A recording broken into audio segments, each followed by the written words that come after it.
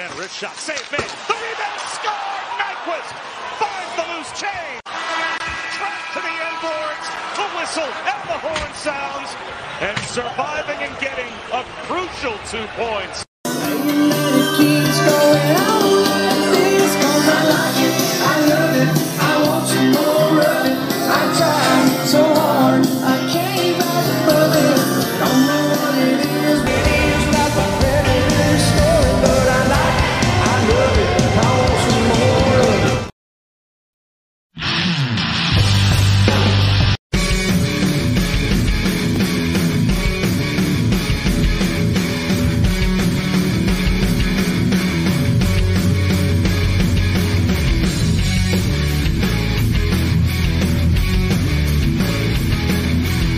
Hello and welcome to the Ice Guys.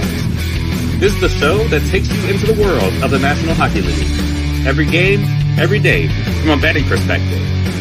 With pro sports handicappers, Ian Cameron, Alex P. Smith, and various guests from the world of hockey and sports betting.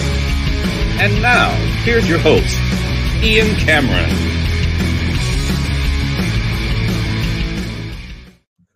Welcome to a Beantown Friday edition of the Ice Guys, Friday, January 19th, presented by our friends at Boston Hemp Inc. Ian Cameron, Alex B. Smith with you, ready to break down the Friday NHL card. And a great comment to lead us off as we had a nice, different little introduction here, a little Nashville Predators-centric intro, courtesy of Alex with his huge best bet, his biggest single bet of the NHL season coming through last night with the Nashville Predators and their victory against the LA Kings. But a great comment there from Ice X. I'm so confused on what just happened. Yeah, we're a little confused too. You've got that unique intro. We're doing something a little different with that. The outro briefly gets hit right after that, rolling and accidentally. So yeah, I'm confused too right now, a little bit after that last little bit. But Alex, we'll start there, obviously, with the recap. Let's start right there since we led off with that special intro documenting a thrilling victory for the Nashville Predators, and in particular, a thrilling victory for you with the Predators in that spot, something you had circled for days, if not a full week, talking about it day in, day out with me. I know about what a great situation that would be for Nashville last night. It wasn't easy, and you know in these big bets, a lot of times they're not easy. You'd love to have these best bets and these big-ass bets, these bigger wagers you'll place where it's nice and easy and it's a rocking chair and it's a 5-1 type of game, but it often doesn't play out that way. And it didn't last night, as it was a nail-biter and a heart attack waiting to happen right until the end. And Roman Josi, a guy you're going to have to send a Christmas card to in December this year for an outstanding play to whack that puck out of midair when it looked like it was going to be going in to tie the game, because I don't think Saros was going to get to it. What an incredible play by Josi to preserve that 2-1 win for Nashville. So congratulations, Alex, on a big win there.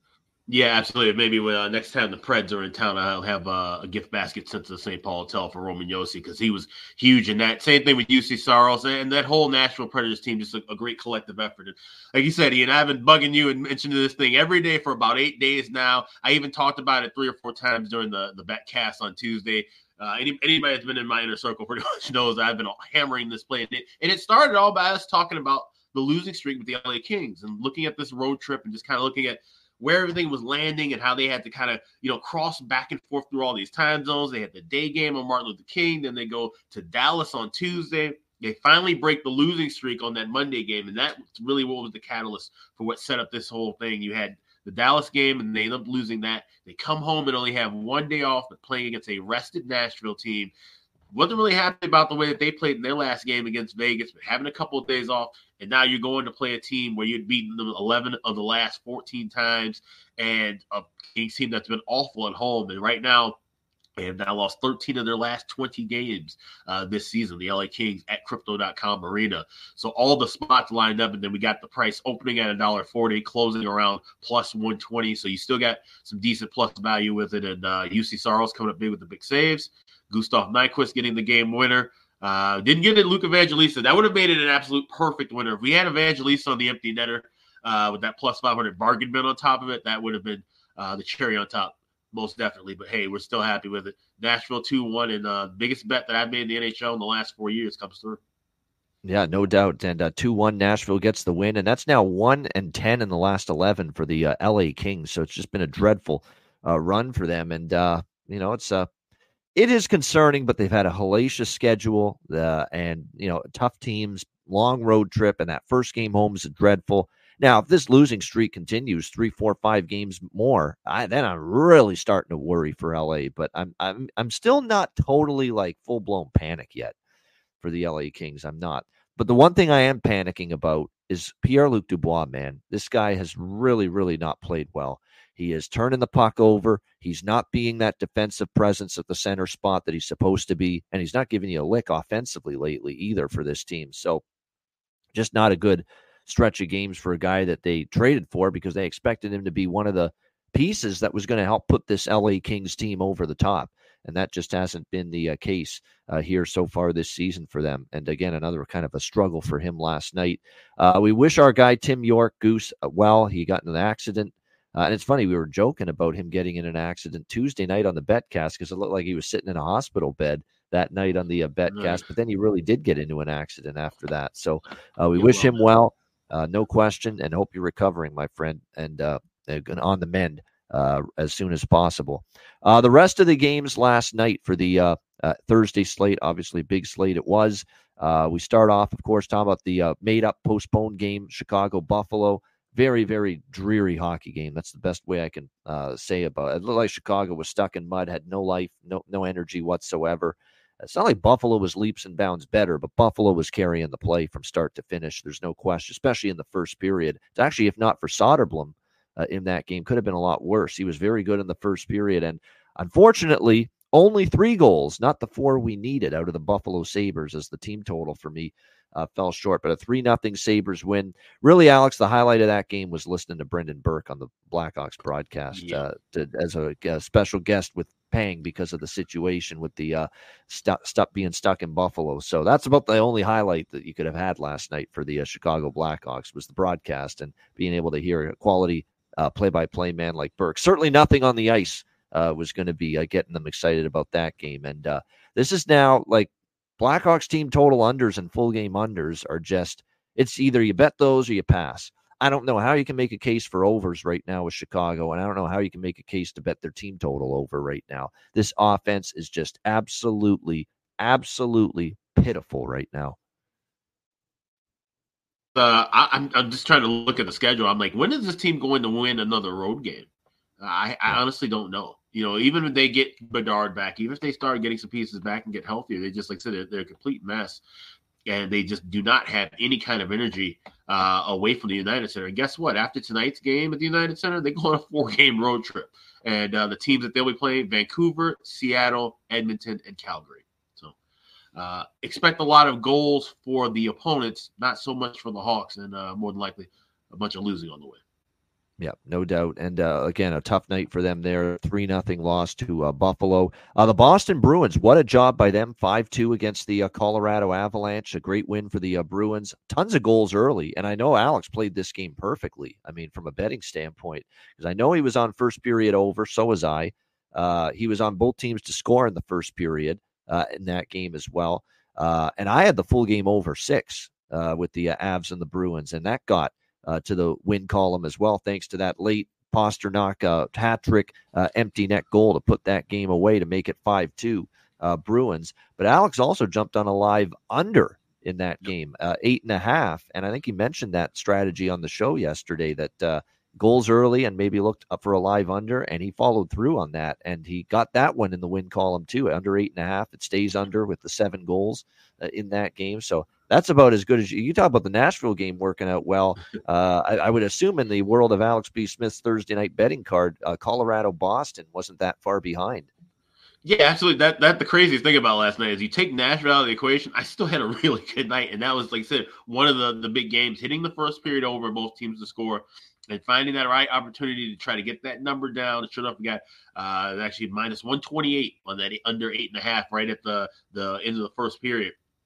You could just tell that it was just a ton of offense going all Boston's way. But you knew these are 2 well-coached teams. And, we also had the draw in pocket as well. So when you're kind of looking for these setups, you kind of think, all right, we want a lower, slower game because we're looking for that draw. But also what score seems to be reasonable. That's why when we talk about kind of throwing the darts at correct scores, It's not necessarily because we think, oh, it's going to exactly be 3-3. We want to just grab that great value if it happens to land there. But we have an idea, a kind of game script in our head of thinking, okay, well, I don't see this game really being tied at 5.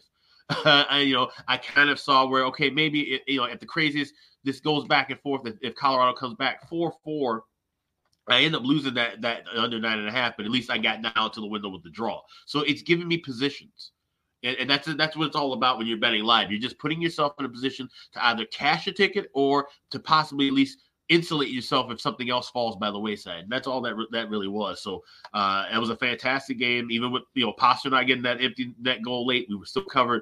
Like I said, over 6 cashes and under 8.5 cashes too. So if you jumped in with both of our plays on that one, you had a good night. Yeah, no doubt. That was well done, Alex, with the first period over. Both teams to score first period, live under 8.5. I think he bet it. Rich H is asking. Yeah, I think it was 2-1 at the end. No, it was 3-1. Alex, it was 3-1. It was 3-1. It was the end of the period. There you go. You're right. It was 4 goals. You're right at that time. Yep. So under 8.5 cashes as well. So, and a great win for the Bruins as they get a 5-2 win against Colorado last night. And again, I'll say it again about Alexander Georgiev. I'm not sold on him come playoff time. I'm not. There's just too much inconsistency right now in his game. I don't love Colorado's game on the road this year either. That's been a big talking point. They've been, I know they've got some injuries right now, but still, and they've missed Big Val, but still, you got to have a better road record than that. Philadelphia, man, Torts has got this team fucking humming. Holy mackerel. 5-1 against a very good, as we know, Dallas Stars team. I'm sure our guy Matty Robinson's crying in his beer last night after that game last night. I'm being funny. But nevertheless, you look at that game last night, Stars and Flyers, just a great performance by the Philadelphia Flyers last night. A great performance again by Samuel Ersson, who we've talked about. It's been very good for the Flyers in net. The team structure has been there. And I think when you look, too, at the Flyers, one of the best goals you'll see last night in the NHL, the spinorama backhander from Owen Tippett, who just continues to play at such a high level right now for the Philadelphia Flyers. I mean, this team is scoring enough. Like, they're not a great offensive team, but at the same point in time, that Owen Tippett goal was spectacular. He keeps getting better and better and better. And Torts said that after the game. Like, he really thinks the ceiling is getting higher and higher for this guy as an offensive force. And the more you watch Owen Tippett's game, the more you think, yeah, he can shoot the puck. He's got a power forward kind of move. He can drive to the net. And look he can do a little pirouette spinorama backhand like that and be able to finish at an elite level. I mean, that was impressive. That's not the kind of goal I thought he had in his repertoire. I'll be fucking truthful right there and honest about that. I did not expect him to be capable of that kind of move and that kind of goal. And to see that, it was really, really amazing. 5-1, a great win for the Flyers last night over the Dallas Stars as they just continue to roll. What is that now, 5 or 6 in a row? Yep. Well entrenched in a playoff spot right now as well. Definitely one of the surprise stories of the season. How about the Ottawa Senators finally, and I mean finally, protecting a lead? 6-2 last night for the Flyers. Yeah, Drysdale and Couturier, who are both questionable, they both played last night. So that definitely helped Philadelphia out last night as well. But Ottawa finally has a lead and holds it. And in fact, they added to the lead against Montreal last night, 6-2 win. One of the better complete efforts in a while from the Senators in that victory. Although, let's be real, they did catch Montreal on a back-to-back after a huge road win the night before in New Jersey. So let's not go overboard about saying now this is going to be the turning point for Ottawa. They caught Montreal in a pretty rough spot. And let's be real, too, not one of Caden Primo's better nights either in net. For the Montreal Canadiens. So, but credit to Ottawa. It had to be a starting point to get out of this funk and show that they could hold a lead, and they did that finally, 6-2 for the win against Montreal. But in terms of going forward, I still think at some point there's going to be a win streak for Ottawa, but I don't know. I'd love to see them play a better team, and I'd love to see them play a better team not in a brutal spot, unlike a weaker team last night in a brutal spot, which was the case with Montreal. And they'll get that chance, Alex, because Ottawa's next game is going to be, it looks like tomorrow, against the Winnipeg Jets. So they're going to get a chance to test their mettle right there with Winnipeg coming to town. And, oh, yeah, Sunday afternoon, you're playing a back-to-back. You're in Philadelphia against this red-hot Flyers team on Sunday afternoon. So you talk about a proving ground for the Senators. Yeah, was that a sign of a true turnaround last night? Or no, did you just beat a weaker team in a brutal spot on a back-to-back? Well, we're going to find out in these next 2 games. against the Jets and the Flyers. Yeah, that's about as big of a 2-game slate as you can get this time of the year right now for Ottawa, and this would be the real test. If they can at least get a point in each of these contests, I think that's what's going to kind of maybe dictate what moves they're going to be making for. If they lose both of these in regulation, maybe that's where they hit the button and say, "Listen, we're not doing it this year. Let's kind of retool and get things rolling for next year and beyond." So, it's awfully early to say that with some teams, but I think with Ottawa, like I said, that's a big proving ground because you have to play at least adequately well against those two teams. You got to talk about a team in the East in Philadelphia that's been red hot and a good solid team out of the West. You gotta prove your worth here in the next couple of days. No doubt. And I want to go back to Philly. One last thing to mention this. Sean Couturier obviously was out all of last year. Look at now this year. He's back. He's missed a few games, but he's played the majority. Look how much of a difference maker he is. He's just such a complete center, both ends of the ice, offensively, defensively. That's made a huge difference too in Philadelphia. I mean, that we don't talk. I don't think he gets talked about enough because he's had a lot of injuries over the years. But when he is healthy, Sean Couturier is as good as it gets. Two-way center in the NHL. We're seeing it. What else did we see last night? We saw Tampa Bay beat up Minnesota 7-3. Just an absolute beatdown for the Tampa Bay Lightning over the Minnesota Wild last night in that game.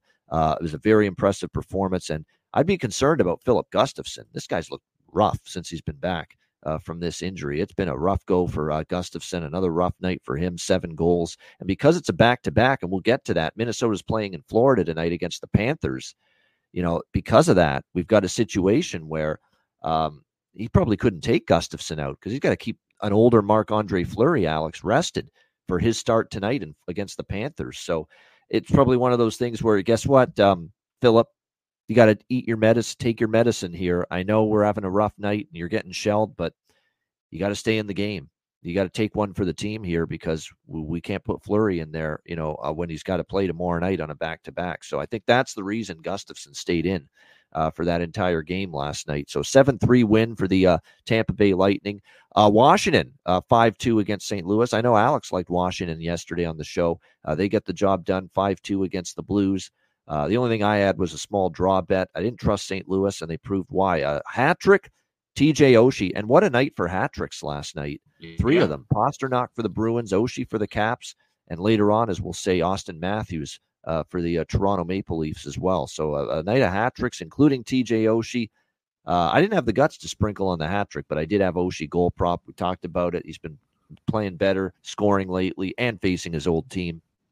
The one that drafted him, the one he started his career with. So it added up that Oshie had a good chance to score last night, and it was good to see that. By the way, I forgot to mention with Buffalo, Zemgus Girgensson at plus 580 for a goal prop last night in that game. So it was great to see. And we talked about him on the second line. That's the big reason. This guy's a fourth liner, and there he was on the second line last night. So great value, and he was able to make good on it. Cashing in for the Sabres. The Toronto Maple Leafs, another team like Ottawa, had trouble holding leads. Last night they were able to. 4-3 against Calgary. Wasn't easy, though, but they found a way. And look, credit to the video team, the instant replay group for Toronto. They saw that was a hand pass that took what would have been a Calgary tying goal off the board in the third period. And that 4-3 lead stood up. It was a much more solid defensive effort. I saw everyone back-checking, everyone making that extra effort, going that extra mile defensively away from the puck to check their man, to block a shot. That's what Toronto needed, and they absolutely found a way there with that 4-3 win last night. So a good job by them. And Austin Matthews he was in one of those modes last night where I am not going to let this team blow another lead. I'm not going to let this team lose this game. That's the way he played. He had a hat trick, and he damn near could have had 4 or 5 goals because there were a couple of other chances he had that nearly went in. Yeah, Nylander can't find him with a telescope, man. This is concerning. It's almost like you said, I got paid. Now we can stop giving a fuck. So I hate to be that blunt about it, but it's true. I mean, he has done zilch, nothing. You can't see a damn thing of positivity with him on the ice right now for the Toronto Maple Leafs. And it's concerning right now. So he's got to get his ass in gear. You can't just get paid, get the money, sucker this team into paying you, and then stop playing at the level we know you're capable of. That's exactly what we've kind of seen from Nylander. Tavares is in a funk right now offensively as well. It was good to see Marner score because he had been kind of hearing it too about his comments the other night. So Toronto with the 4-3 win last night against Calgary. I took a shot. I don't mind that I took a shot with Seattle. It didn't work out, didn't pan out. Edmonton's just, they've got that horseshoe up their keister right now. They can do no wrong. 4-2 against Seattle. They get down 2-0 in that game, but they come back and they win 4-2, their 12th straight win. It is a very impressive win streak. It goes without saying. And what's been impressive is look at all these games that Edmonton's played, Alex, where they've given up 2 goals or less. Like they've actually turned into a good defensive team during this win streak where they're not giving up as many goals. They are getting great goaltending from Skinner, who's been very good in net, Stuart Skinner. And they're doing it with just enough offense, but they're doing it with great team structure. And you could credit Chris Knobloch for this. I'm going to go a step further and say I'm really going to credit Paul Coffey for this. When you have a guy like Paul Coffey on your bench as an assistant since Knobloch got there, that's a Hall of Famer. That's a Stanley Cup champ. It's one of the better defensemen in the last 3 or 4 decades to play this sport. And he has instilled that wisdom, that knowledge. And he was great at both ends when he played the game, both ends. And he is telling this, and he has, I think, really helped get this team structured, communication-wise on the back end. We're not seeing those breakdowns. We're not seeing that loss of coverage like we've saw so much early in the year from Edmonton. And I think the influence of Paul Coffey, one of the greats, one of the all-time greats as an NHL defenseman, has really helped, Alex. Yeah, absolutely. And that's the thing, having a guy who, has played the game at the highest levels, and showing these guys that, hey, I think that's probably the biggest thing when you're talking about guys like Connor McDavid or Leon Draisaitl, right? You can't just have just any old body, talking to you necessarily. Yes, you haven't really won any championships or high accolades, but you're a high-level player in the NHL. So to have just another high-level player who's won cups, who's been there, who's a Hall of Famer to talk to, I think maybe, sometimes that just absorbs just a little bit of information, just a little bit tighter. And that being said, that travels all the way through that entire locker room.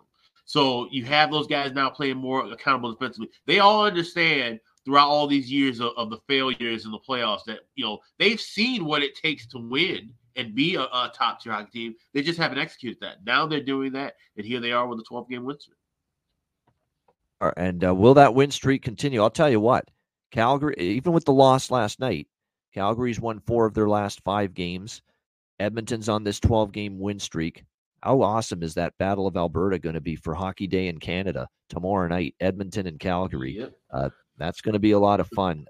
Unfortunately, tomorrow is one of those Saturdays where there's too much going on and there's not going to be enough screens for me to keep track of everything. Like you've got Hockey Day in Canada tomorrow, so you're going to have a lot of afternoon games, including the Winnipeg-Ottawa game, which is an early start game for Hockey Day in Canada.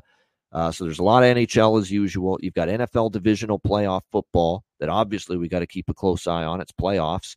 And, of course, we've got a huge UFC event taking place just down the road from me in Toronto at Scotiabank Arena on Saturday night with Duplessis and Strickland, the main event, which has all the makings of being a slobber knocker main event.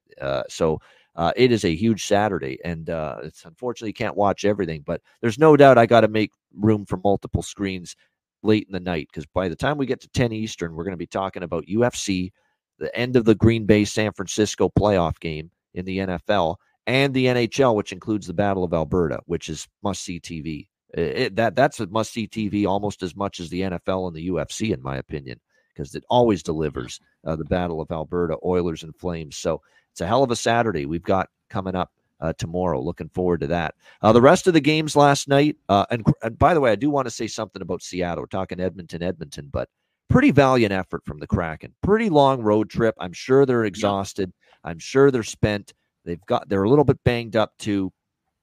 I'm not saying, wow, they won their 9 games in a row and now they're going to lose 8 in a row. Let's pump the brakes on that. These last 3 games, they've been banged up. Pittsburgh, New York, now to Edmonton, 3 games in 4 on the road trip to end it. And now they go back home finally, Sunday night hosting Toronto. So I don't want to say this is going to continue and spiral down again for Seattle. Let's see if they get healthier on Sunday. And let's see if the rest helps them out a little bit. I think the schedule caught up with them every bit as much, if not more, than all of a sudden Seattle's just playing badly again. So that's the way I would look at it. Yeah, that's the way I look at that too. Like I said, Seattle, I'm not too worried about. Same thing with LA. Like those are two teams that are going through their rough patches right now, but it's better to be losing games left and right in January than to be doing it in March, April, or May. So I think these are two teams that will be able to find their footing. I think Seattle even more so than LA because they've got a goaltender, and that's the thing. DeCord has still been solid. And now once he gets some rest, once you get past this All-Star break, this team could be fresh and healthy out of the All-Star break.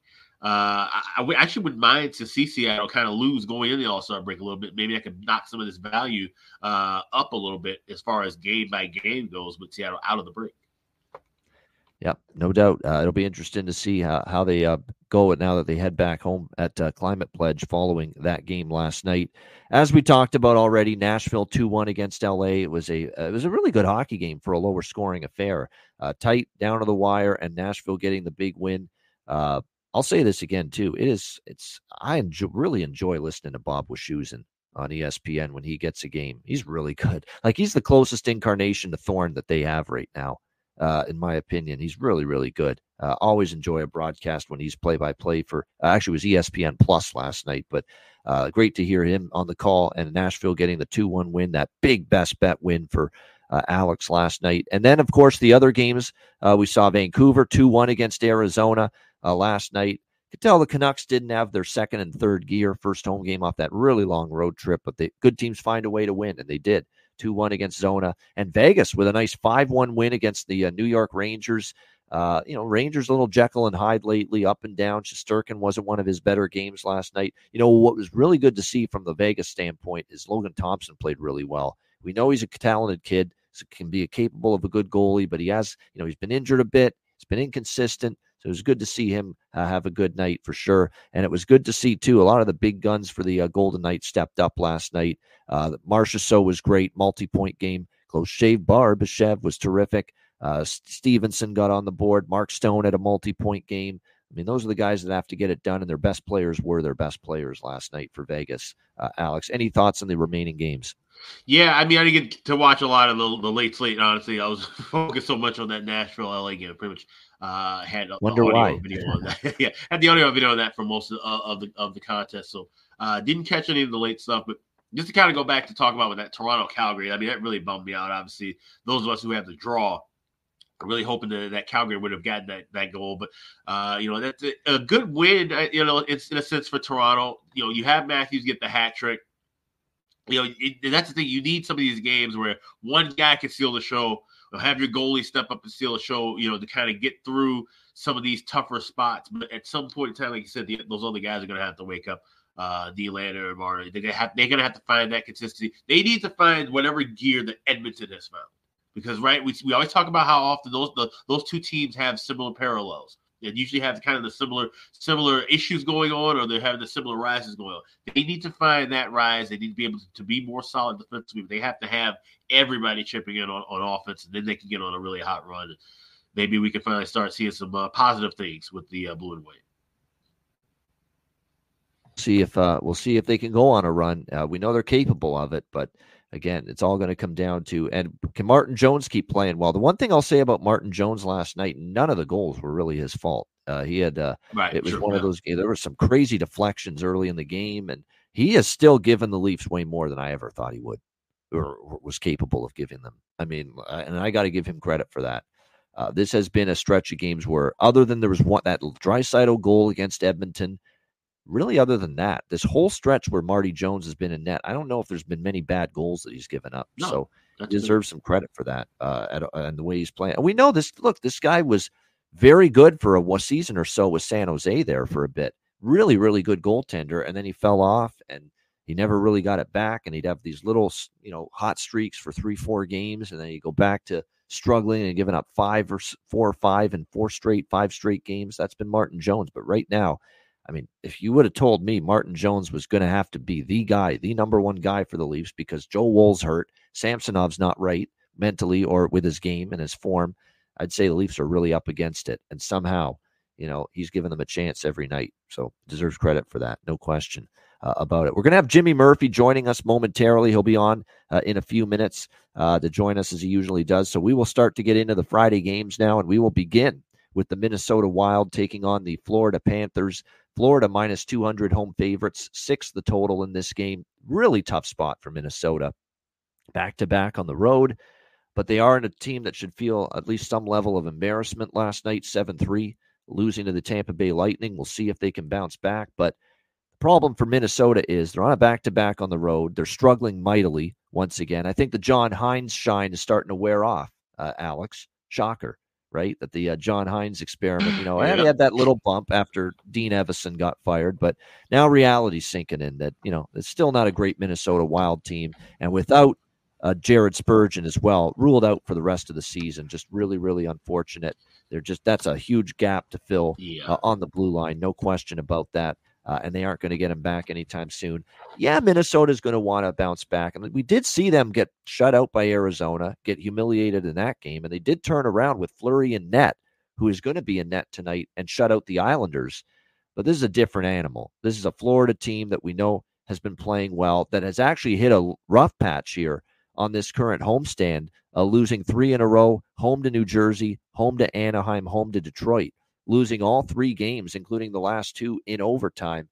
And this is the end of the homestand for Florida. So Paul Maurice and this team, I'm sure there's some level of urgency for the Florida Panthers going into this game tonight, knowing that, hey, we don't want to go 1-4 on this homestand, and now we got to hit the road for, the majority of our next several games. So I think it's an important spot for Florida. And this is a spot where I think they can get the job done. Fleury's played all right, actually, in some of these recent starts. But here's my concern. He got the big win against the Islanders, which put him above Patrick Waugh on the all-time wins list in the NHL for goaltenders. Is there a little bit of a hangover effect from that for Fleury? That was a big at home too. And now you've got to play it that way again, play at a high level, and you're going up against a Florida team that's really, I think, coming into this game a little pissed, a little angry, and desperate. I think you're going to see that sense of desperation. This, to me, for Florida, kind of has the feel of the way it was for Toronto last night against Calgary. Like, we need a win. We're going to tougher games and going on the road coming up, albeit Florida's played very well on the road. That road trip was outstanding. I think there's onus on them to let's stop the bleeding tonight. Let's get the job done. I like Florida, but I like obviously team total. That's the approach I'm going to take here. Florida team total over 3.5, minus 106 at Pinnacle. So a very good price there. Near even money with Panthers team total over 3.5. I'm going to sprinkle on I don't love the draw, but I'm going to sprinkle on it just because Florida's gone to overtime 3 of the last 4 games. It's a pretty good recent run of games that have gone past regulation. Minnesota, even though it's a tough back-to-back road spot, they will want to play better and put a best foot forward. I'm going to take Florida team total over, take the draw, and hope for a 4-3 in overtime for the Florida Panthers. That would be or 5-4 even. Whatever gets me both wins, both bets in the win column, I'll take it. So Florida team total over 3.5, minus 106, and also going to sprinkle on the draw. I think it's a great spot for the Panthers to get the job done. What do you think here, Alex? Minnesota, Florida. Yeah, I agree with you on Florida. I think this is going to be a step-up game for them. And like I said, Minnesota, they're just absolutely abysmal in the back end now. And I think knowing that Jared Spurgeon's not coming back, that kind of even took the air out of their sails a bit more. And that's why that blue line was just absolutely dog shit last night.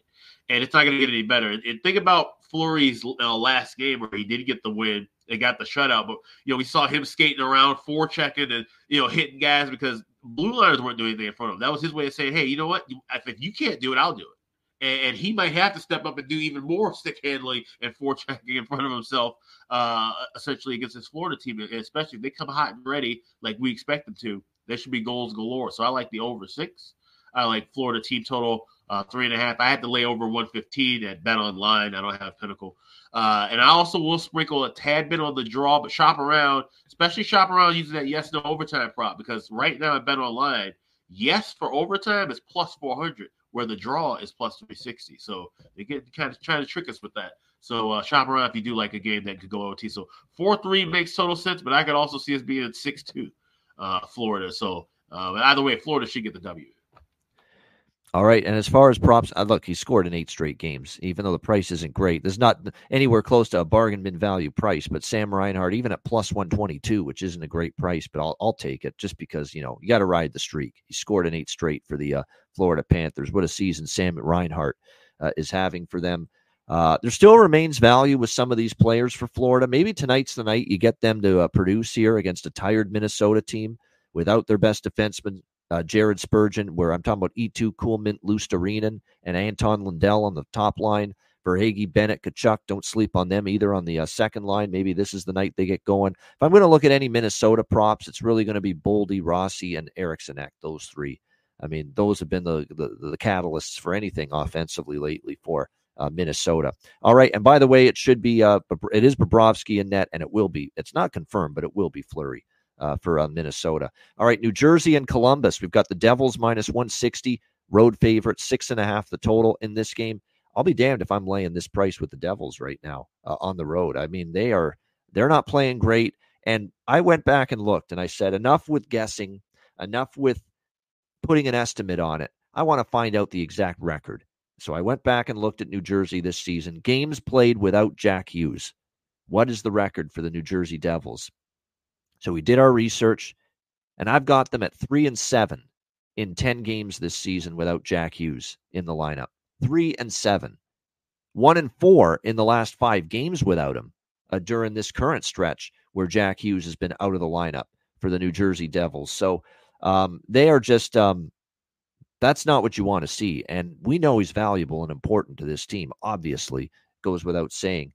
But then you see that record without him, and that's not good. And actually, if you throw in the record of this Devils team this season without both Hughes and then Nico Hischier, because there was a time earlier this year where they were missing both guys, the record's even worse. So big-time concerns here for me with New Jersey, and they're just not playing great at the moment. They have been better on the road. That's the funny thing, which actually might help them here. But I'm still not laying $1.60 with them. 1-4 in their 5 games without Jack Hughes. That's not what you want to see. Their offense struggling. They're still, not the best at keeping the puck out of their own net either. I expect we're going to see. I haven't seen it confirmed, but I'm hearing it's going to be probably Vitek Vanacek for New Jersey tonight because it's a back-to-back. They're against Dallas tomorrow night. The New Jersey Devils in New Jersey. So I think they're going to save Nico Dawes, who I think is the goalie they feel a little bit better about right now for that game on Saturday night against the Stars. So Vanacek in net. I like the over regardless in this game. Over 6.5, minus 120 to minus 125 is what we're looking. But I'm going to grab Columbus here, Alex. I'm actually going to take the Jackets here, plus 140. I know you felt bold enough to cash a ticket and bet Columbus on Martin Luther King Day against Vancouver in that spot, and it was a solid win.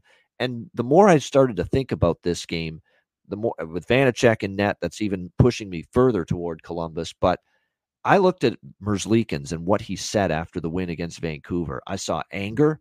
I saw I am not going to be denied. I saw an I'm not going to be denied in my eyes from him. And I saw a guy that's like, I think he's fed up. He's fed up that, Columbus has basically kind of said, we're going to start Martin and Tarasov and all these other jabronis in net, night in and night out instead of you. And that's what led to the trade demands. Now, he has to hold some level of culpability here, too, because he's been inconsistent, Elvis Merzlikins. He can't just all blame it on the team. But he looks like right now, after his trade request, knowing he's going to get more starts now moving forward. And by the way, they put Spencer Martin on waivers. So I don't know if that's a response to the frustrations of Merzlikins, but that was an interesting move by Columbus doing that. But I think they're going to give Merzlikins some runway, give him multiple starts in a row. And whether the trade happens or not, he's angry. He wants to prove himself. And if anything, he's going to try to improve his trade value as well if he gets dealt by the Jackets. So we'll see. But and more than anything, I was impressed with his performance, too, against Vancouver. I thought, he kept that game at 3-2, gave the Jackets a chance to tie it, and he was phenomenal in the shootout. He was that's terrific performance he had in the shootout for the Jackets in that game. So I'm going to grab the Jackets here as a home dog, plus 140. Again, that record is just awful for New Jersey without Hughes, 3-7 in the 10 games without him. So Columbus plus 140, over 6.5 for me in this one here. What do you think, Alex? Devils, Blue Jackets. Yeah, it's funny when you were saying about Elvis Merzlikins and his post-game reaction, and just made me think about Glenn Close and Fatal Attraction. I will not be ignored. And that's kind of That's a great comparison. That's kind of the theory that he's playing with right now. And, you know, exactly. He was the one who willed that club to the win against Vancouver, because, to be honest, a better team would have beat Vancouver probably 4-1, 5-1, maybe even 6-1 in that spot. That was just a bad scheduling spot. That's the only reason I even took a shot with Columbus as a dog. So in saying that here, rested off of a win, having a couple of days, and like I said, New Jersey, knowing that they got to get things rolling without Hughes and Hischier in the lineup, you can't have that. You have to be able to get the next man up mentality, have to kick in at some point. And this is a Devils, team that has done well against the Blue Jackets. They've won 5 of the last 6 meetings. So, Ian, I got to give you the old not so fast, my friend. I'm going with Devils in regulation, minus $1.10. I think they squeaked out a win here. And I'm also going to sprinkle the draw as well. This last match I went past regulation. Could easily see this one go into the overtime. Yeah, the draw might. Sorry, I'll tell you what. Sorry. So that's right. That's a regulation and draw split. So it's either going to be, coming close to, we're going both. So you're only going to hit one or the other. So we're going to kind of maybe split that 50-50, which means we might end up leading into something else. So we will have draw in pocket, but I'm leaning with Devils in regulation to grab the price. So all right, I like it. Head-to-head, Devils in regulation for Alex, and I'm on Columbus here, plus 140. And I'm going to add the draw, too, because I'm just looking at it. Columbus has gone to the overtime or a shootout in 6 of their last 9 games. My goodness. And the last meeting with Blue Jackets, Devils, and Jersey went to overtime, and I was on the draw and Columbus in that game, and Columbus blew it. The 3-2, they were up. Luke Hughes does an end-to-end rush to tie the game, and then, of course, the Devils win it in overtime. It was a brutal loss for the Columbus Blue Jackets in that game. That's kind of why I like Columbus here, too. They remember that we should have beat their ass the last time in New Jersey. We were up 3-2 late, and we lost in overtime. So hopefully Columbus has that memory planted in the back of their mind, and they remember that, because they should have beat New Jersey the last time they played them. All right, great stuff. Jimmy Murphy, our Beantown Friday guest, who joins us every Friday with us. Make sure you check him out on the Sick Podcast, the Eye Test with Pierre Maguire, Monday to Friday, 4 p.m. Eastern. He'll be on with that in a little over an hour. But for now, he's with us. Jimmy, what's going on?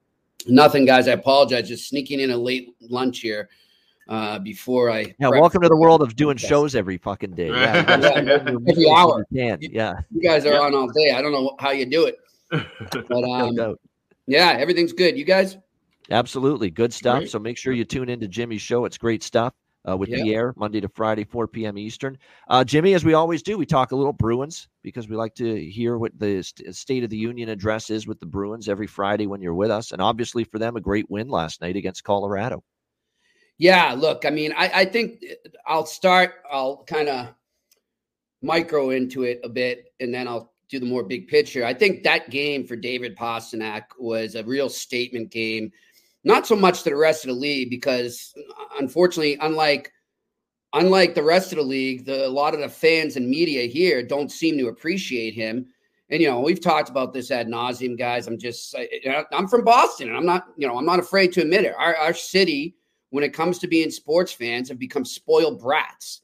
And, it's just 20 plus years of championships and long playoff runs in so many different sports that, they don't appreciate greatness when it's in front of them. And I think the other thing too, and I won't say that it's just Boston fans, is that I think, it's still a problem where sports fans sometimes blame players for the salary they have or the contract they have.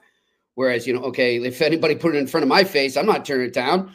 It's not his fault that they want to give him that money. And so I think they don't understand the market as much. And so bottom line is, people just have been shitting on David Pastrnak for the last 10 days plus, ever since he missed that penalty shot against the Colorado Avalanche on January 8th. They've been all over him here. People calling for the Bruins to trade him. This asswipe Michael Felger, who is just a complete clickbait rat, is what I like to call him.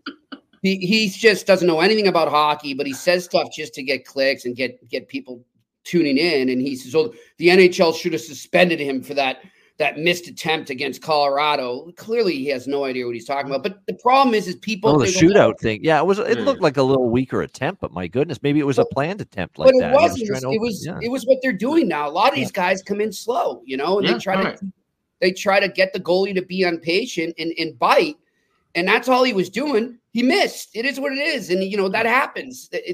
That's part of the game. But it just blew up here. So I think when he says, okay, here's the Avalanche coming into town again. Here's Nathan MacKinnon, Cal McCarr, Mikko Rantanen, star-studded lineup in front of my home crowd. I'm going to go out and shut these idiots up. And that's what he did. I mean, he was a beast last night. And, he got a hat trick too, but he was defensively great as well. So I was really happy for him to get that going. I think Jake DeBrusk is starting to catch fire again offensively, even though I don't think he's been playing that bad. I think it's his best defensive season ever.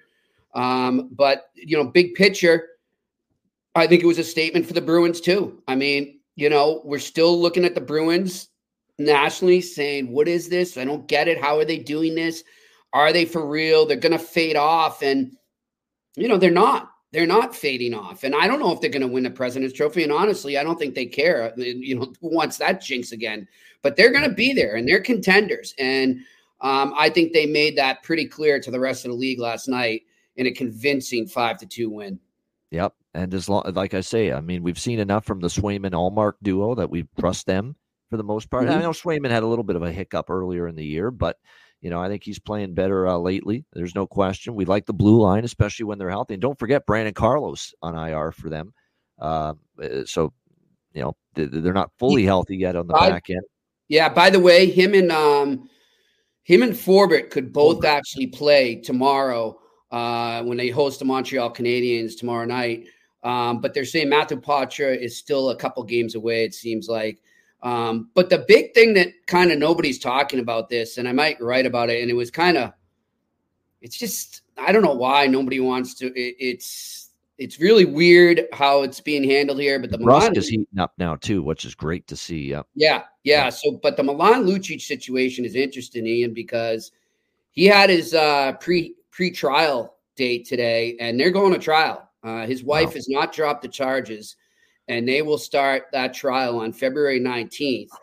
And here's the situation, this is the thing, and I've looked into this. And this situation for Don Sweeney, right? Because you got the trade deadline coming up. We're about 8 weeks away from the trade deadline. And there's a lot of players out there that he's probably looking at. Like one player I keep hearing linked to them is Vladimir Tarasenko. So we'll use him as an example. He's an unrestricted free agent after this season. So he's coming in right now, and he's got a prorated cap hit, right? So he's only, at this point, last I checked this morning, I believe $2.3 million, as opposed to the $5 million he signed for the year, because he's eaten up that much. He's eaten up basically just under half. So, you can't use a prorated cap hit if you have somebody on LTIR, or if you don't send down 2 roster players, but then you're short a player on the roster. So is it better? Is Sweeney smarter to use that $1 million that he's getting from Milan Lucic being an LTIR? Or does he, let's say he wants to get Tarasenko, he's getting a bigger discount if he takes Lucic off LTIR. But now you take Lucic off LTIR. I don't think they want him to play right now. No. I imagine, he's obviously distracted, and I don't think they want to put him on the roster considering the criminal charges against him. No. So does this lead to his release? And so I think that's going to be something to watch in the next week or so, is how the Bruins handle this, what their stance is on it, because they kind of could be shooting themselves in the foot. I mean, let's call a spade a spade. I don't think Milan Lucic's playing another game for the Boston Bruins. No, I agree with that 100%. Okay? Yep. So why wait and just lose out on the chance to get that extra discount on a prorated cap hit from a player you acquire just to save $1 million with him on LTIR? I don't think it makes sense. So if I'm Don Sweeney, get it over with. Let's just take the elephant out of the ties. Yeah. Cut ties, move this distraction away. You don't need it. The closer you get to the playoffs, you don't need it. Just get it out, get it done with. And yes, the PA will probably file grievance, and that's their right. But that's something that will drag into the offseason. They don't need this distraction right now. So that's something to watch in probably, I'd say, the next 7 to 10 days. And they can even avoid rattling the feathers with the PA by just saying, "Oh, we tried to attempt a trade with, say, I don't know, Calgary, and then it didn't work because he has criminal charges and he can't go to Canada." Yeah. So then they go. Yeah. I mean, yeah, it's hilarious. Though, like, I get these comments, guys, in the stories. They're right. They should have him back in the lineup. Or why don't they trade Lucic for Lindholm? I'm like, oh yeah, the Flames. Here, give us Milan Lucic back, and you can have Elias Lindholm. Yeah, okay, we'll do that. It's just like, do these people think before they comment? Do they put themselves in the shoes of the other team and say, is this what the GM would want? I mean, no GM in his right mind is going to acquire Milan Lucic right now. So please, for anyone suggesting that, it's not happening. Oh, no. Yeah, no doubt. I agree. I think it is. I think it's the right move. And let's be real. You're losing the Milan Lucic of 2024, not the Milan Lucic of 2011 or 12. Yes. Okay. Right. That's another thing. He's not making that impact and imprint on the hockey team like he once did, especially on the offensive side of things. So it's just a shame, though, that it's going to wrap up likely this way. It is. The great run. It was a great story, him coming back to Boston, after all these years, and maybe finishing his career there potentially, and then to have this whole incident with his wife, it's awful. It's tough. Look, I mean, it's horrible, but a lot of people here, of course, it's just the way the world works. It's, why doesn't she just drop the charges? Whatever, she's overreacting. Look, like, I think it's a tragic story all around, but I'm not going to sit here and say that some woman who was allegedly abused and this could have been something. I don't have any proof. I'm just speculating. Could be something that had been ongoing. We don't know. And clearly he had a substance abuse issue or he wouldn't have gone into the program. Right. It's like, why should she do that? Just so your hockey team can get a player back? Like, there's things that are bigger than life here. And whatever is going on with Lucic, his wife, and obviously his kids, unfortunately, are involved in this too. That's the most important thing, not getting him back in the lineup because the Bruins need a big body. So it's just sad sometimes when people lose perspective on things and think that it all revolves around sports. Yeah, and I remember seeing that when this whole thing was announced that allegedly they had issues before their marriage, and that they had called the cops on each other throughout the years. So I guess people were kind of looking at saying, well, if this has been going on the whole time, then why is it stopping him from playing now? Which, like you said, you guys look at the bigger picture of things that, this is unfortunate. It shouldn't be happening at all. But I get, so that's the thing that kind of, I guess, had some fans confused at the beginning. It's like, wow, okay, this wasn't the first time these incidents happened. Yeah, I mean, not to get too serious here. I know we got some hockey to talk, but just I'll tell you guys. I mean, my ex-girlfriend, she's now unfortunately passed away, but she was in, before our relationship, she was in a very hostile, toxic relationship where her boyfriend and then husband, same thing, just the same pattern. Her boyfriend, he physically abused her. And then she still stayed with him. She would drop the charges all the time. And then they got married and same thing. And that's what happens is, unfortunately, the victims are afraid to, break away. To break away. And maybe it's, they want the security of a marriage, of a family and all that. And they kind of sacrifice for those they love when, inside they're just getting beaten down. And unfortunately for my ex, I mean, it got to the point where she actually had to jump out of a 5-story building from the top floor through the window to escape him, or he was going to kill her. And that's when, she finally pressed charges and he's still in jail. But it led to her becoming an alcoholic and her drinking killed her. So, I mean, this is serious stuff that I think we just need to let it be and not let's females in abusive relationships, Jimmy, they got to learn there's a support system out there for them. Yeah. And don't be scared to speak up. But I don't think they should be punished. But I don't think they should be punished because they're afraid to get that support. No, that's the one thing one thing I hate. Like, people saying, oh, well, why, like you just said, people are probably saying, why didn't she call the cops before? Why didn't she press charges? Maybe she's scared. I don't know. We're not in her. But no. The thing was, they were saying that he called the cops on her at one point because she was beating him up. They had separate incidents that had stemmed across. So it seemed as if, like, their relationship had been rocky and abusive for quite some time, and to the point where if they were both at odds and hurting each other, to just mutually step away. So I think that was exactly what was said. And here's the thing too, right? Yeah, like this, it's sad too. Like I was having this conversation with Pierre earlier today. It's really, you think at this day and age that athletes would get better support systems around them, right? Like, yeah, what do people always say to athletes that are around? They're always just saying, yeah, you're right. Yep, that's okay. It's like they never have somebody say, no, this is wrong, man. You got to end this. You got to leave her. I mean, if that was the case and he was the victim, then he's got to leave, and people need to say this stuff that are close to athletes. They can't be afraid to tell them the truth and tell them the reality and give them a dose of reality. Like, it's sad that we see so many athletes that kind of, I feel like they're on an island, right? Everybody's just trying to use them for their money. And this, I'm not excusing what he did or any of that. I'm just saying, like, I wish that somewhere along the line, either somebody told her or somebody told him and convinced them to part ways, and we wouldn't be here, but it's a sad situation. Yeah. So it is. And it's sad for the couple. For the home front that they're on. It's sad for that. And especially, I think they had been together for a long time as well, if I'm not mistaken. So that's what makes it even worse. I mean, it's not like they just got married 3 months ago when this is happening. They had been invested in this marriage, in this relationship for a very long time. And now this is happening. So, and then, of course, with the story of coming back to Boston, it felt great. It looked great. And to see it maybe end like this is very, very unfortunate. There's no doubt. And you're right. I think the Bruins, look, things are starting to get going again for them. You don't need the distraction. It might be time to just go the other way and part ways with Milan Lucic. Minnesota, Florida, Jimmy, on the Friday slate. Is there anything you like there? This is an interesting game, guys. I think both teams, kind of up and down lately. Florida's kind of not been themselves. I'm feeling a draw. I'm going to go with the draw here. Draw season for me in this game.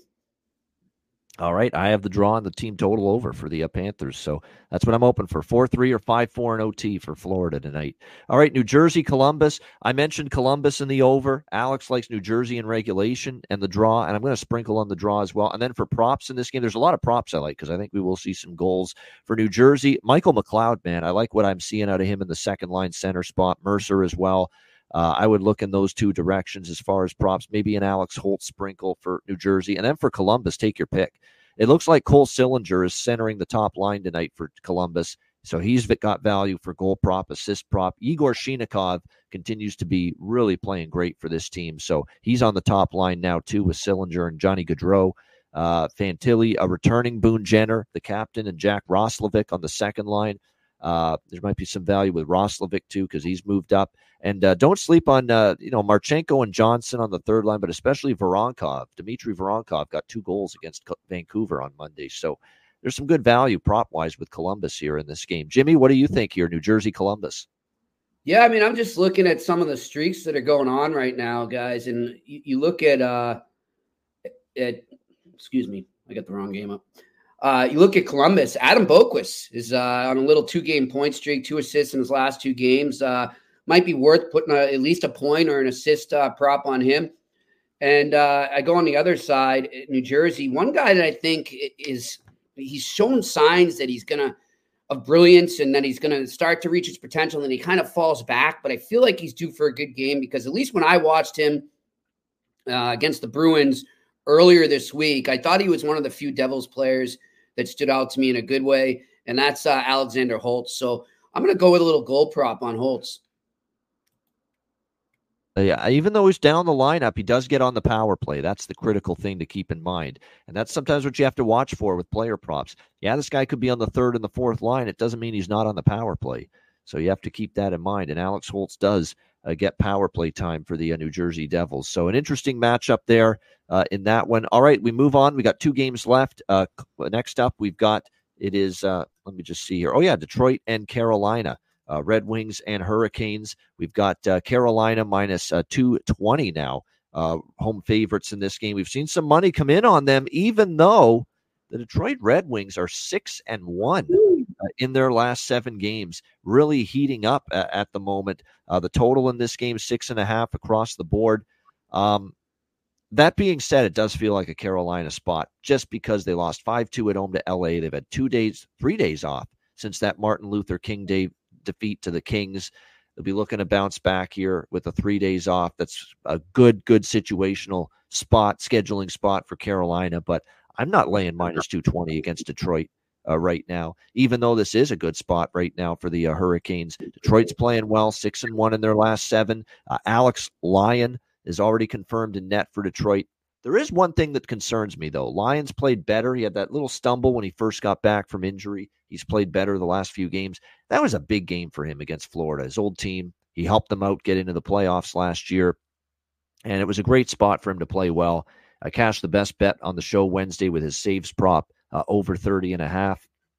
And I thought he would play well, and he did. And Detroit came back and won that game. You have to think maybe after a game like that, maybe there's a little emotional hangover of sorts for Lyon. Not that he's going to play badly tonight, but if you actually look too, and this is definitely an Alex B. Smith statistical special here, checking the stats of the goalie against a specific team, his numbers against Carolina in the past aren't great.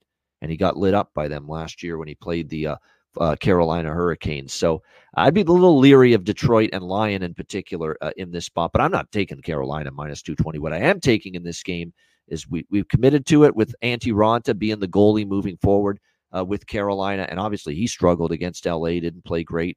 Continuation of his struggles all year. Both Anderson and Kochetkov still on IR.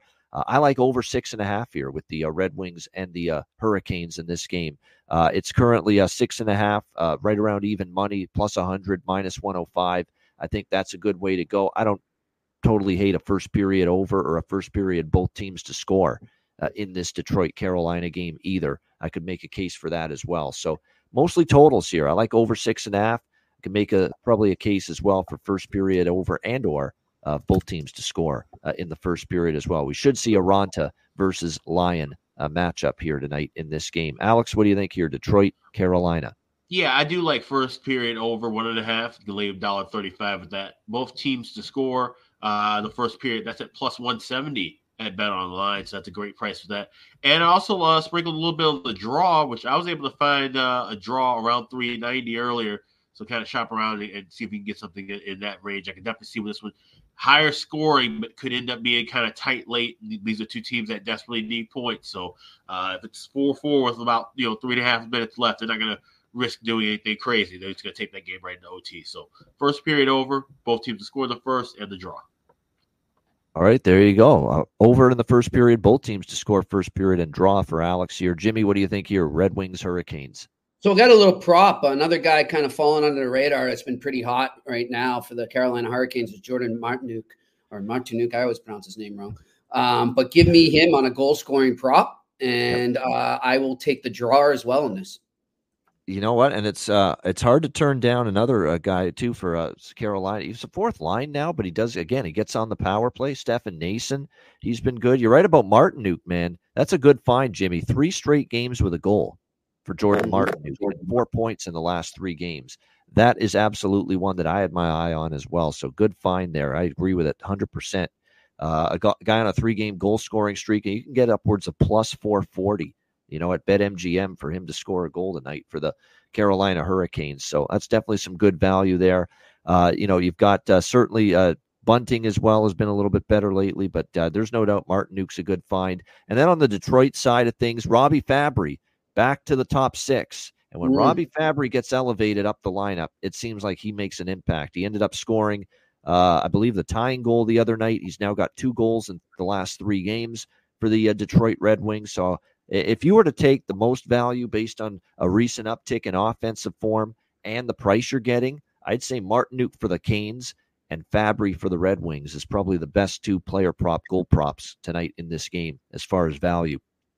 And, of course, the recent uptick in their production as well, given the lineup positioning for both of those guys. And Fabry, like I said, up to the second line. Looks like still Jake Wallman will miss on the blue line. And, of course, Patrick Kane remains bothered by the hip injury that continues to bother him. And that's unfortunate. But like we said, he's been having issues with that for quite some time. All right, the final game of this Friday slate, the New York Islanders and the Chicago Blackhawks. Of course, Chicago was supposed to play Wednesday night in Buffalo. Instead, it got moved to Thursday night, which has turned this game into the back end of a back-to-back for the Chicago Blackhawks as they return home to face the Islanders.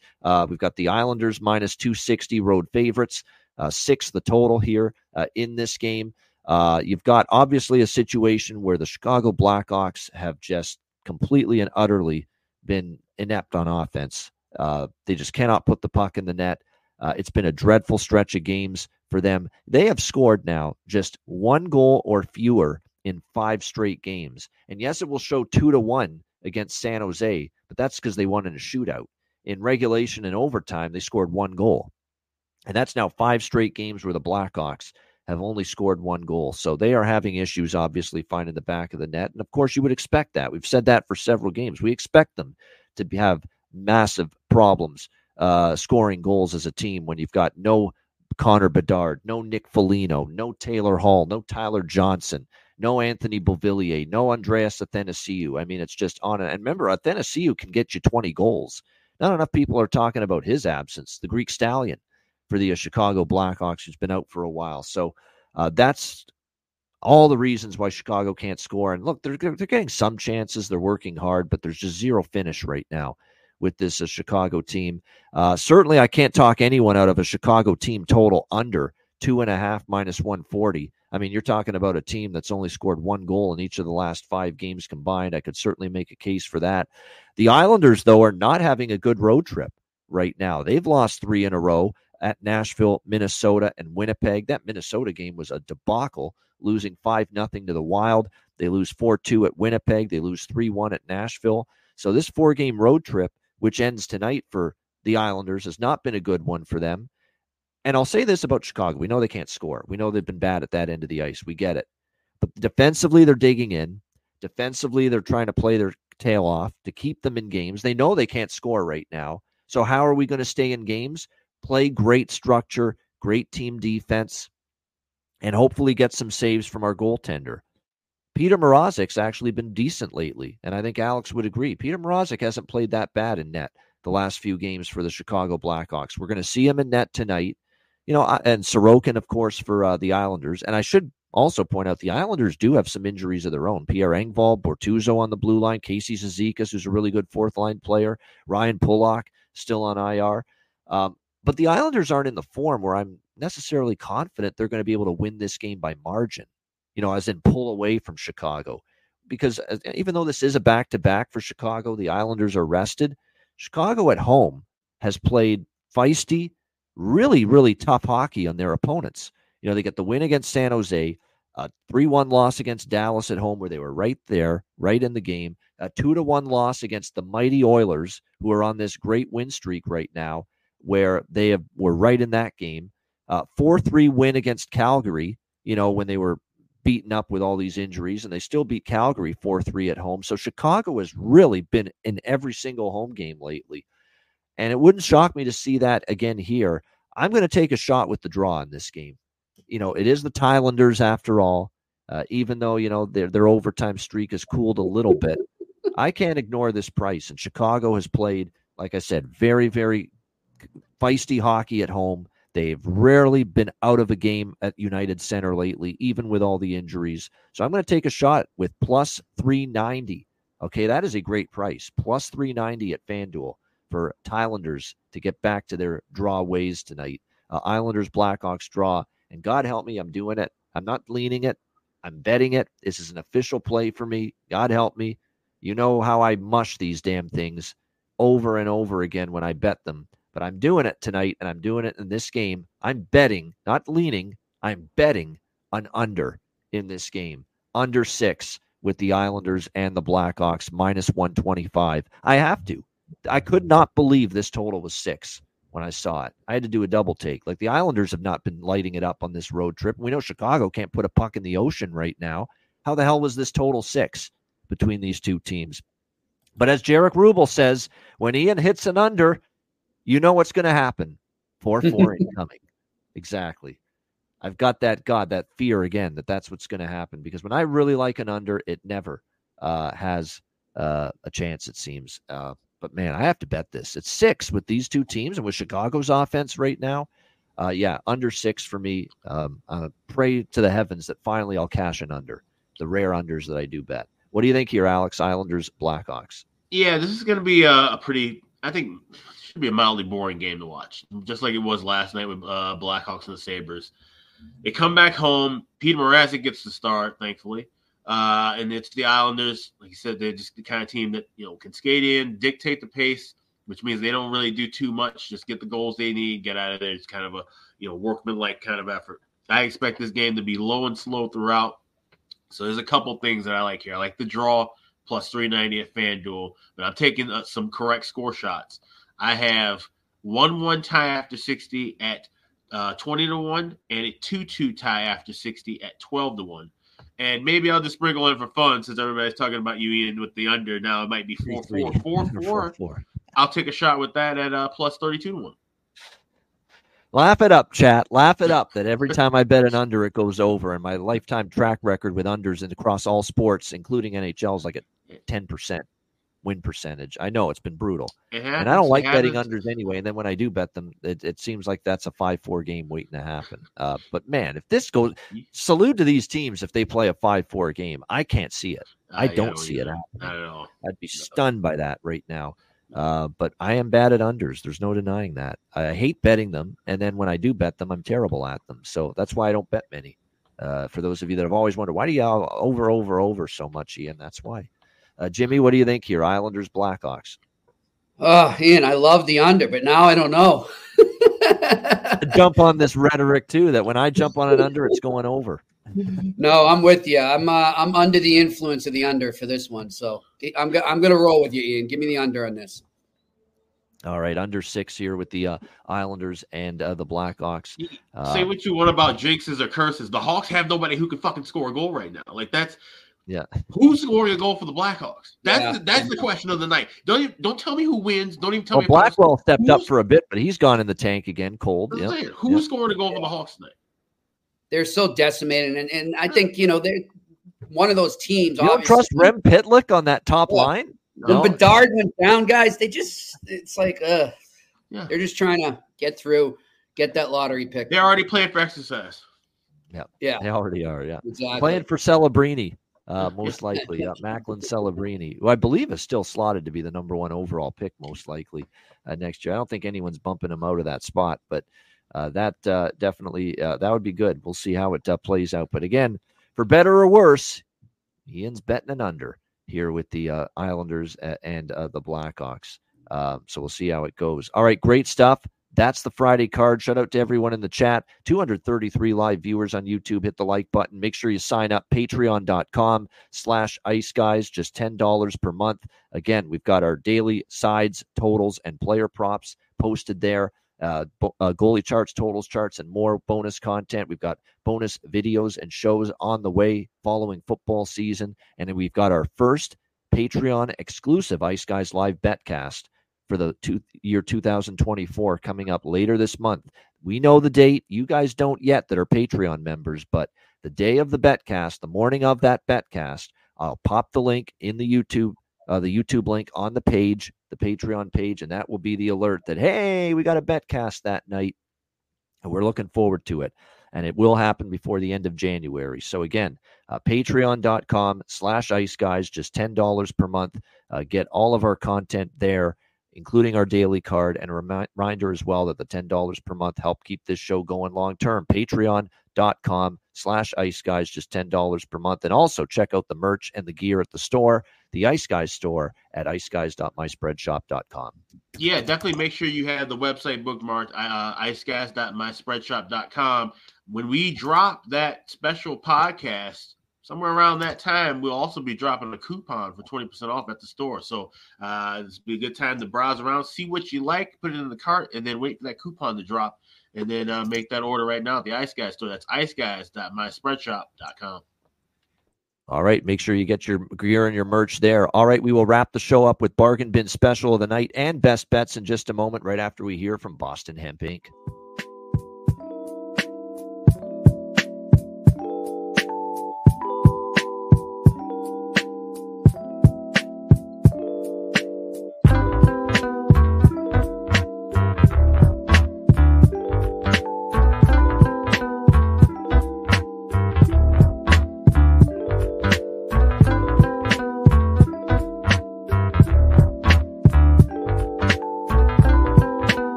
All right, Boston Hemp Inc. are great sponsors here of the Friday, Beantown Friday edition of the Ice Guys.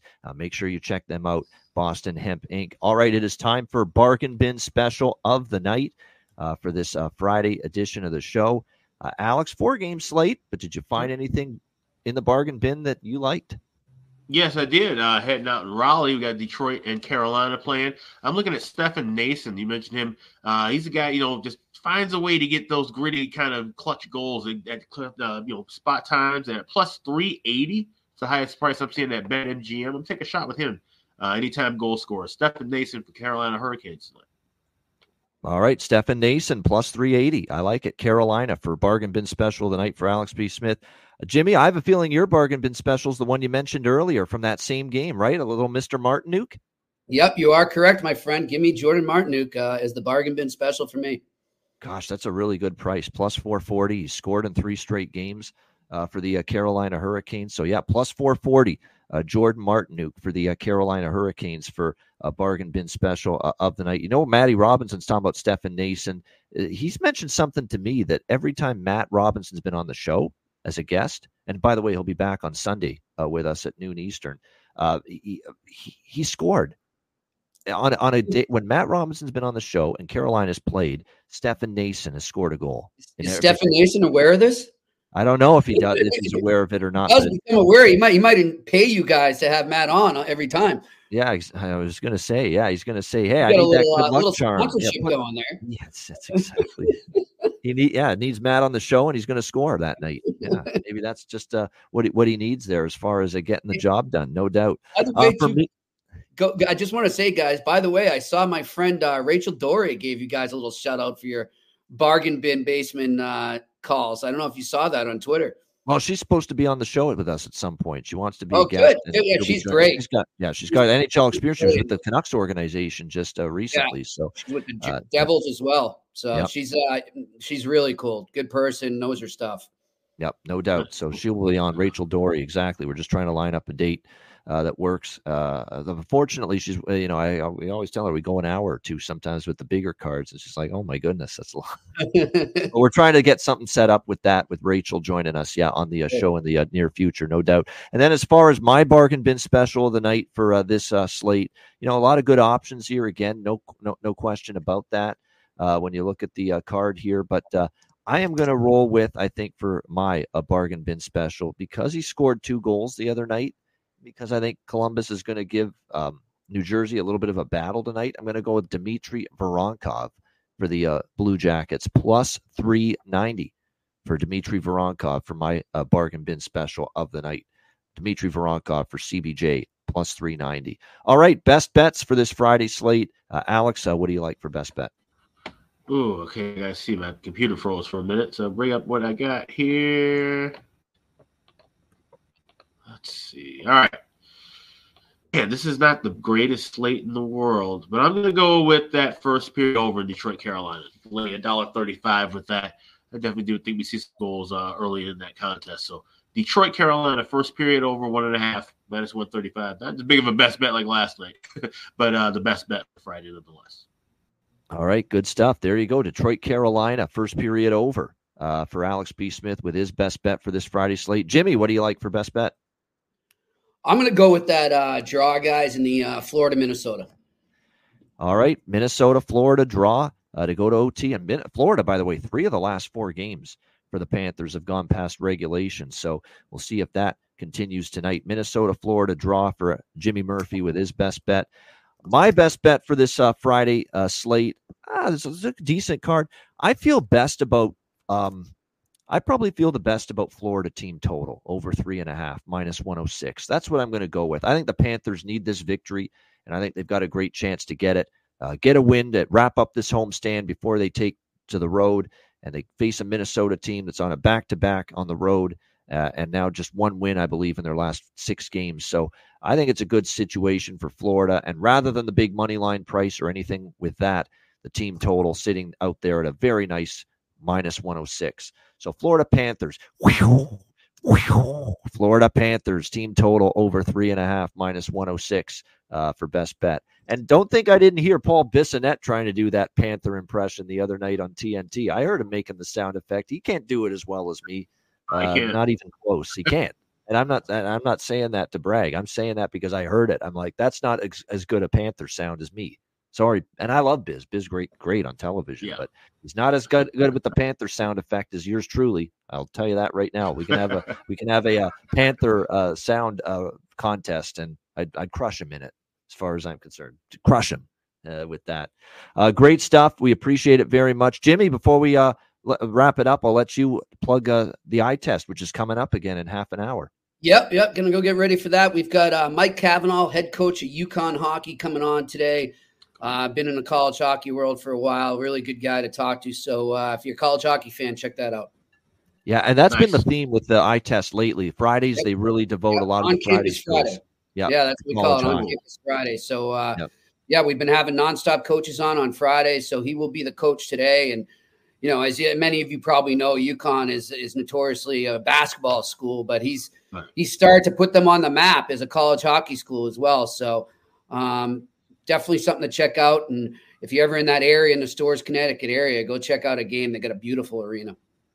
Yeah, no doubt it is. I've seen actually pictures of it. Yeah, very nice, no doubt. And there's some very underrated in terms of the way they look, those college hockey arenas, no doubt. Oh, my God. This is beautiful ones along the country, Yeah, I think now it's going to kill me. I should know. Wait a minute. The Beanpot's right around the corner. I think it's next week or something, isn't it? Isn't it coming right up? Beanpot is coming up. Yep. It's the first Monday of February. So that would be February 4th. And then the final is on the 11th. But the player to watch on UConn, too, guys, and you might have seen him, I believe he was on Canada at the World Juniors, is Matt Wood. He was the 15th overall pick by the Predators last year at the draft. So he's a player to keep an eye on. No doubt. Right. Yeah, there's college hockey's getting better and better, man. It's worth watching. Yeah, it is. There's no question. I mean, it's gonna be dominant, I think, in the next decade plus. No question with what we're seeing. Great stuff. Thanks to everyone for joining us. Reminder, the Ice Guys is live 7 days a week, Monday to Friday, 2 p.m. Eastern, Saturday and Sunday, noon Eastern. If you can't watch the show live, download the Ice Guys podcast in audio form on all major podcast platforms. For Alex B. Smith and Jimmy Murphy, I'm Ian Cameron. Have a great Friday. Enjoy the games and good luck, and we will talk to you Saturday. Zach Urban Saturday, Matt Robinson Sunday, joining us as guests this weekend right here on the Ice Guys.